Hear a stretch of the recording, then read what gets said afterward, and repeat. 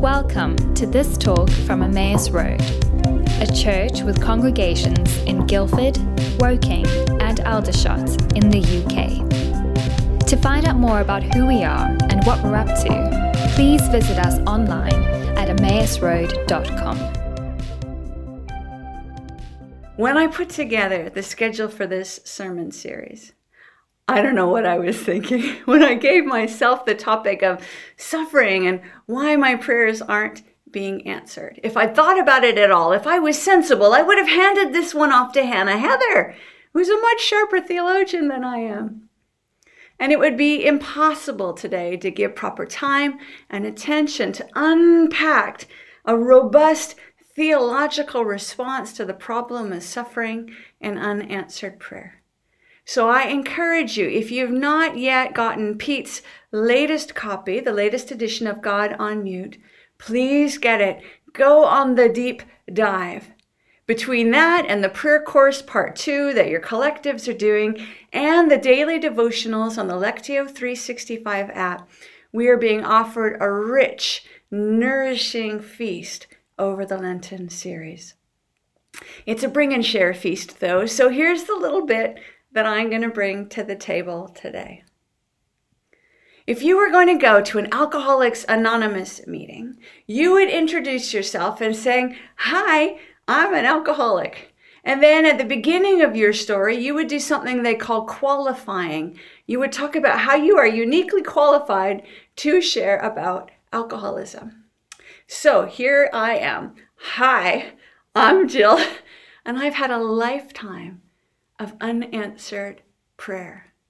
Ironic, eh? For somebody who cultivates prayer for this congregation, I've had a lifetime of unanswered prayer. And here's how I qualify to speak about suffering, disappointment, and unanswered prayer. I married quite young at age 21, and then subsequently endured a horrific 18 months of domestic violence. Emotional abuse, sexual, physical abuse, trauma. I was pretty sure while I was in the midst of it, I knew how it was going to end. My now ex-husband, I was positive was going to kill himself and take me along with him. In the midst of that, I got unexpectedly pregnant. And actually, after having been held captive in my home, I made my final escape with my 3-week-old baby strapped to my chest, carrying only a couple of bags. I will spare you all of the gory details, but after it was all said and done, the best way that I could describe myself was I was the World Trade Center the day after 9/11. My life had been razed to the ground, and I stood in the rubble, utterly devastated and traumatized.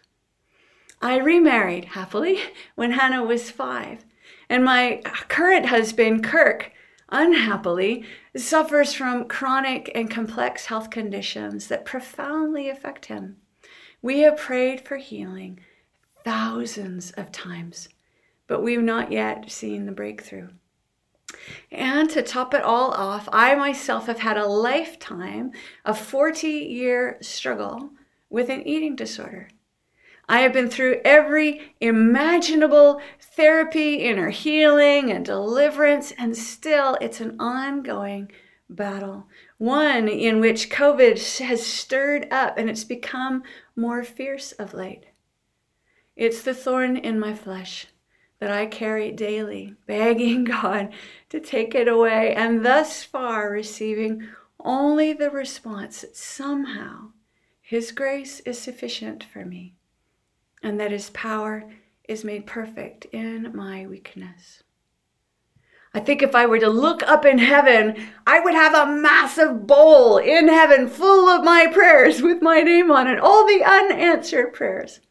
I'm no stranger to suffering. My family's no stranger to suffering. And neither is yours. So the teaching today, I'm not bringing blithely or lightly. This is not theory for me. It's not some intellectual asset to some religious dogma. It's not something that I've read in a book or thought might uplift or encourage you today. These are things that I have wrestled through in the mud and the blood of the front lines of the battlefield of my life. And I hate that I have to give this talk on camera, that I can't actually be in a room with you looking over your faces into your eyes as I speak and communicate the love that I have for you. Because I know many of your stories. We have labored together in prayer, and I hold your unanswered prayers in my heart. We are no strangers to suffering, and neither were the followers of Jesus. 1 Peter 4, verses 12 to 13. Dear friends, do not be surprised at the fiery ordeal that has come on you to test you as though something strange were happening to you. But rejoice, inasmuch as you participate in the sufferings of Christ, so that you may be overjoyed when his glory is revealed. Do not be surprised at the fiery ordeal, says Peter. The early church faced unimaginable hardship. The brutality of first century life on a broken planet. Let's think about this for a minute. This was the age before any kind of modern medicine. The age before the Pfizer vaccine. The age even before paracetamol and chloroform or any kind of anesthetic. It was a brutal age on a broken planet. And add to that the persecution from the Jewish establishment and from Romans persecuting the early church because they wouldn't toe the line and proclaim that Caesar was Lord. And the danger that came with being a bearer of the good news in the first century. Let's just listen to Paul's list in 2 Corinthians 11. 5 times I received from the Jews 40 lashes minus 1. 3 times I was beaten with rods. Once I was pelted with stones. 3 times I was shipwrecked. I spent a night and a day in open sea. I've been constantly on the move, says Paul.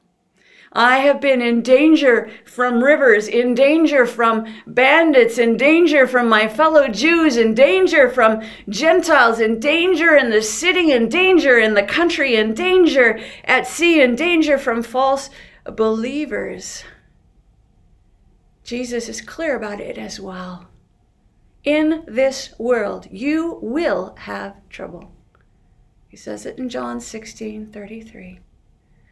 Jimmy Morrison, not Jesus, the lead singer from The Doors, says it this way: no one gets out of here alive.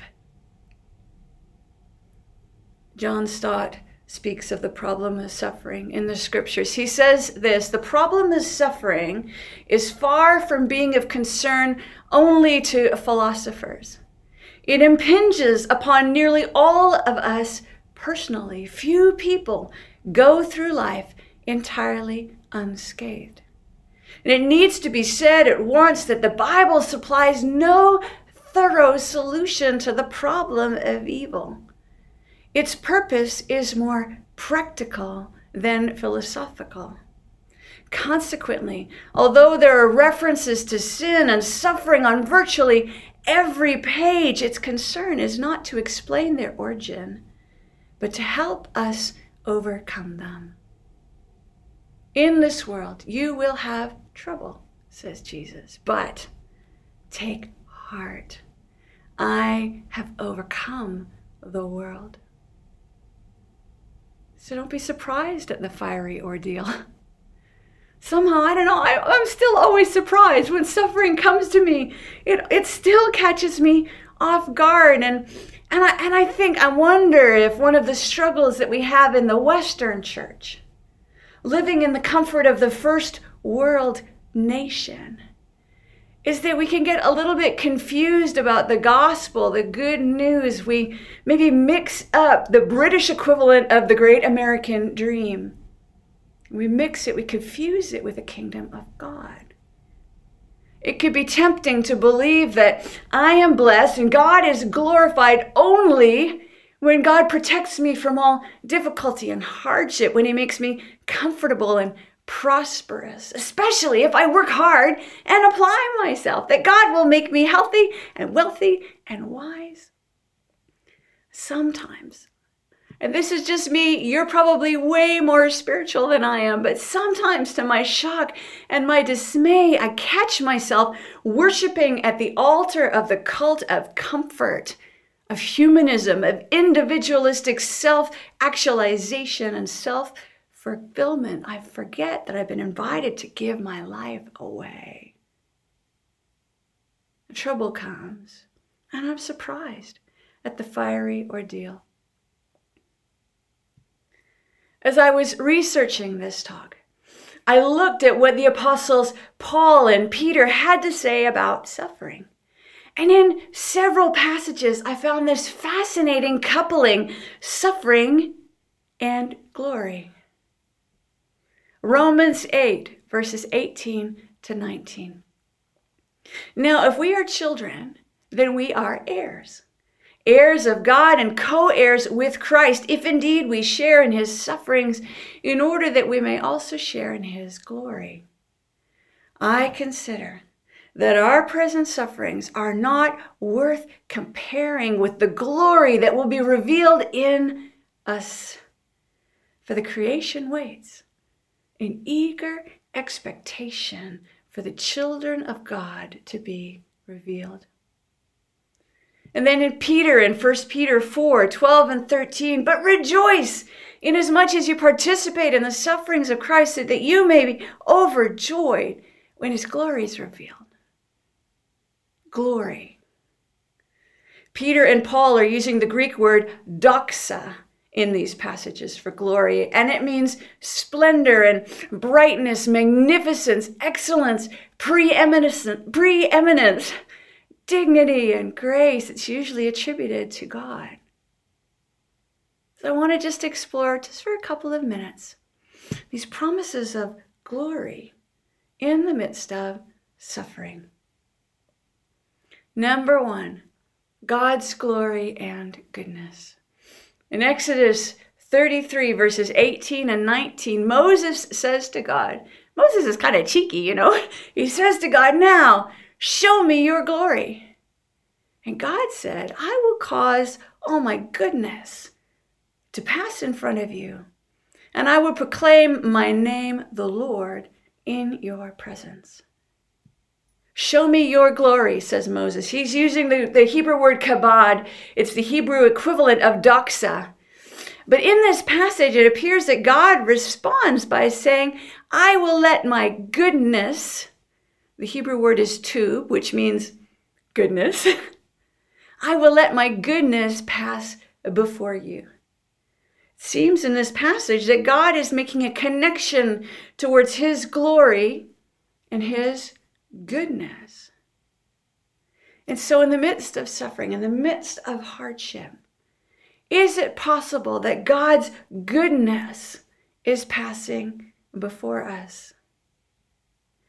I don't know about you, but I was so impacted by Lucy's testimony last week. If you didn't get a chance to see it yet, do go and watch it. In the midst of unrelenting suffering, isolation, illness, she's got this beautiful story of seeing God's goodness pass her by, being loved by the body of Christ, and even God's tangible presence touching her heart and her soul.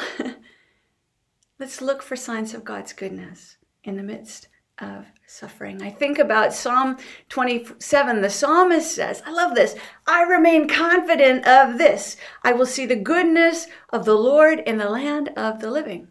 Sounds great, right? But when you look at the context of the whole psalm, it's in the midst of, he is battered by the wicked. He's surrounded by enemies and foes. He's even been abandoned by his family. And in the midst of that, he says, I remain confident. I will see the goodness of the Lord in the land of the living. God, would you give us eyes in the midst of suffering and unanswered prayer to see your goodness as it passes before us? So glory number 2, the reflected glory, the revealed glory of God in us, in the midst of suffering. I have experienced, I see in the scripture, and I believe to be true that when suffering knocks on the door of our lives, it carries with it an invitation and an opportunity to reflect the glory of God. Because suffering sifts us, it shakes us, suffering tests us. The suffering that we endure matures us. The Bible is clear on this all through the scripture. James 1, verses 2-4. Consider it pure joy, my brothers and sisters, whenever you face trials of many kinds, because you know that the testing of your faith produces perseverance. Let perseverance finish its work in you so that you may be perfect and complete, lacking nothing. Romans 5, verses 2-4, and we boast in the hope of the glory of God. Not only so, but we also glory in our sufferings because we know that suffering produces perseverance, character, hope. And again, later on in Romans 8, I consider that our present sufferings are not worth comparing with the glory that will be revealed in us. For the creation waits in eager expectation for the children of God to be revealed. When suffering knocks on the door of our lives, it carries an invitation, an opportunity to grow in perseverance, character, hope, to become mature and complete, lacking nothing. One of my favorite authors is Peter Scazzero, and he's written a number of books really, really helpful in this whole area, including the book Emotionally Healthy Spirituality. And here's what he says about suffering and loss.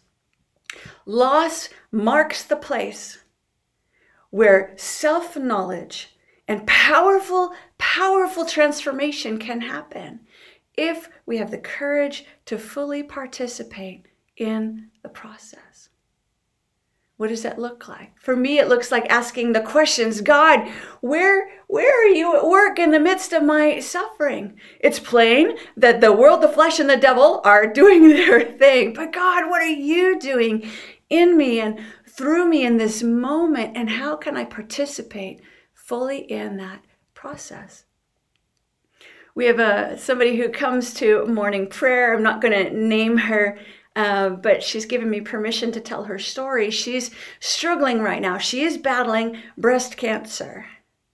And she comes to morning prayer. Often she's off screen because she's in bed because she's so unwell. And the other day we had an opportunity for people to share stories about how God is helping them to love their neighbor. And she took herself off screen. You could see her just lying in bed, unwell. And this was her story. She said, I know that I have breast cancer, but my neighbor also has breast cancer. And I know that God has put me living beside her so that we can be companions on this journey in this season. And she talked about having the opportunity when she was feeling better to make meals for her friends and to talk to her neighbor over the fence. And this day in particular, she said, I'm so excited because I actually summoned up the courage to ask her, do you have a faith that's helping you in the midst of this health crisis? And the rest of us in morning prayer, we were just stunned. We were just, we could see she was just telling her story while she was lying in bed, struggling with fighting breast cancer and ministering to the person next to her house who was also struggling. And let me tell you, she was beautiful. The glory of the Lord shone on her face. The glory of the Lord shines through her life. In the midst of suffering, she is going from glory to glory, and Jesus is being revealed in breathtaking ways. There is glory to be revealed in the midst of your suffering. And then finally, the scriptures talk about glory that is yet to come. I'm a here and now person. I'm a live in the present moment kind of girl. But I wonder sometimes if we need to think about eternity more, about what is waiting for us on the other side of suffering. Because there will be a day. There will be a day where my daughter and I no longer bear the scars of trauma on our bodies and on our souls. There will be a day when my husband will be free and clear of any affliction or infirmity. There will be a day where the perishable has been clothed with the imperishable and the mortal with immortality. There will be a day when the saying that is written will come true.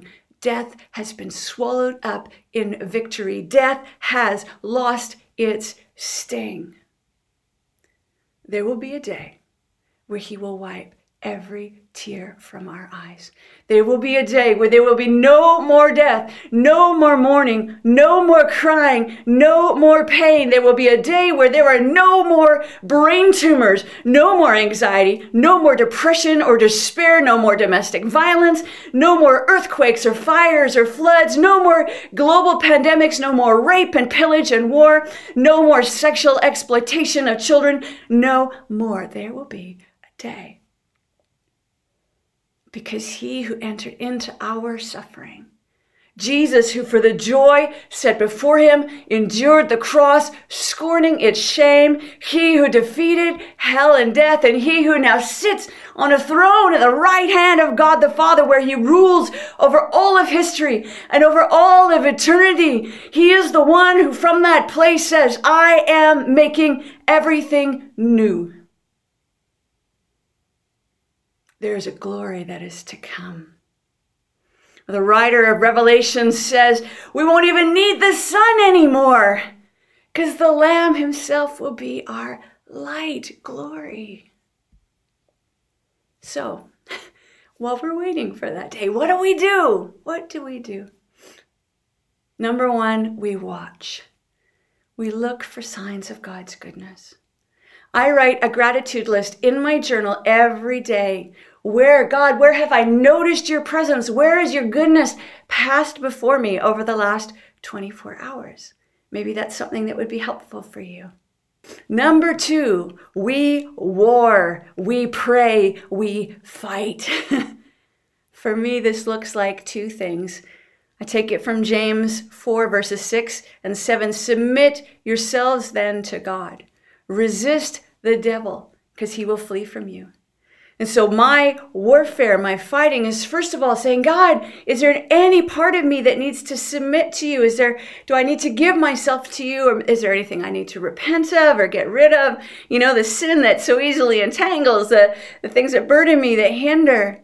And then having done that, having submitted to God, I then resist the devil and I fight in prayer with all of the weapons of our warfare that are not carnal. The scripture says they are mighty in God for tearing down of strongholds. So we watch, we war, and finally we hope. And I want to actually give you all some homework. Am I allowed to do that?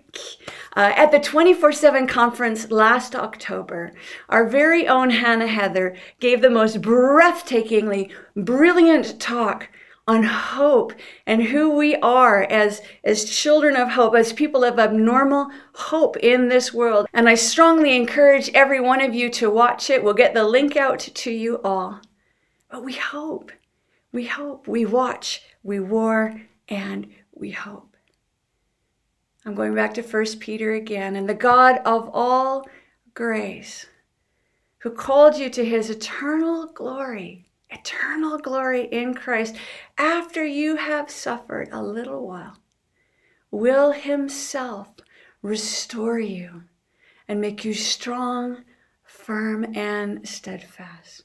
To him be the power forever and ever. Let us pray. God of grace, you call us to eternal glory in Christ. In the midst of it, as we're on the way there, God, your goodness is passing before us every day. In the midst of our suffering, in the midst of our sorrows, there are signs of your goodness. And God, I just believe and I rejoice in the fact that every time I say yes to you in the midst of suffering, that's yes to my becoming more like Jesus, where I'm going from glory to glory. And I pray for every single person, every single family in our congregation. Lord, help them to watch for your signs of goodness. Help them to war, to say yes to you, no to the enemy, and fight the good fight through prayer. And Lord, we lean our hearts, even in this moment, towards our hope of heaven, knowing that you are now and you will, throughout all eternity, make everything new. In the place of our questions and our suffering and our sorrows and our unanswered prayers and those bowls in heaven that feel full, Lord, we just give ourselves to you again today. In Jesus' name, and for the sake of his glory, amen.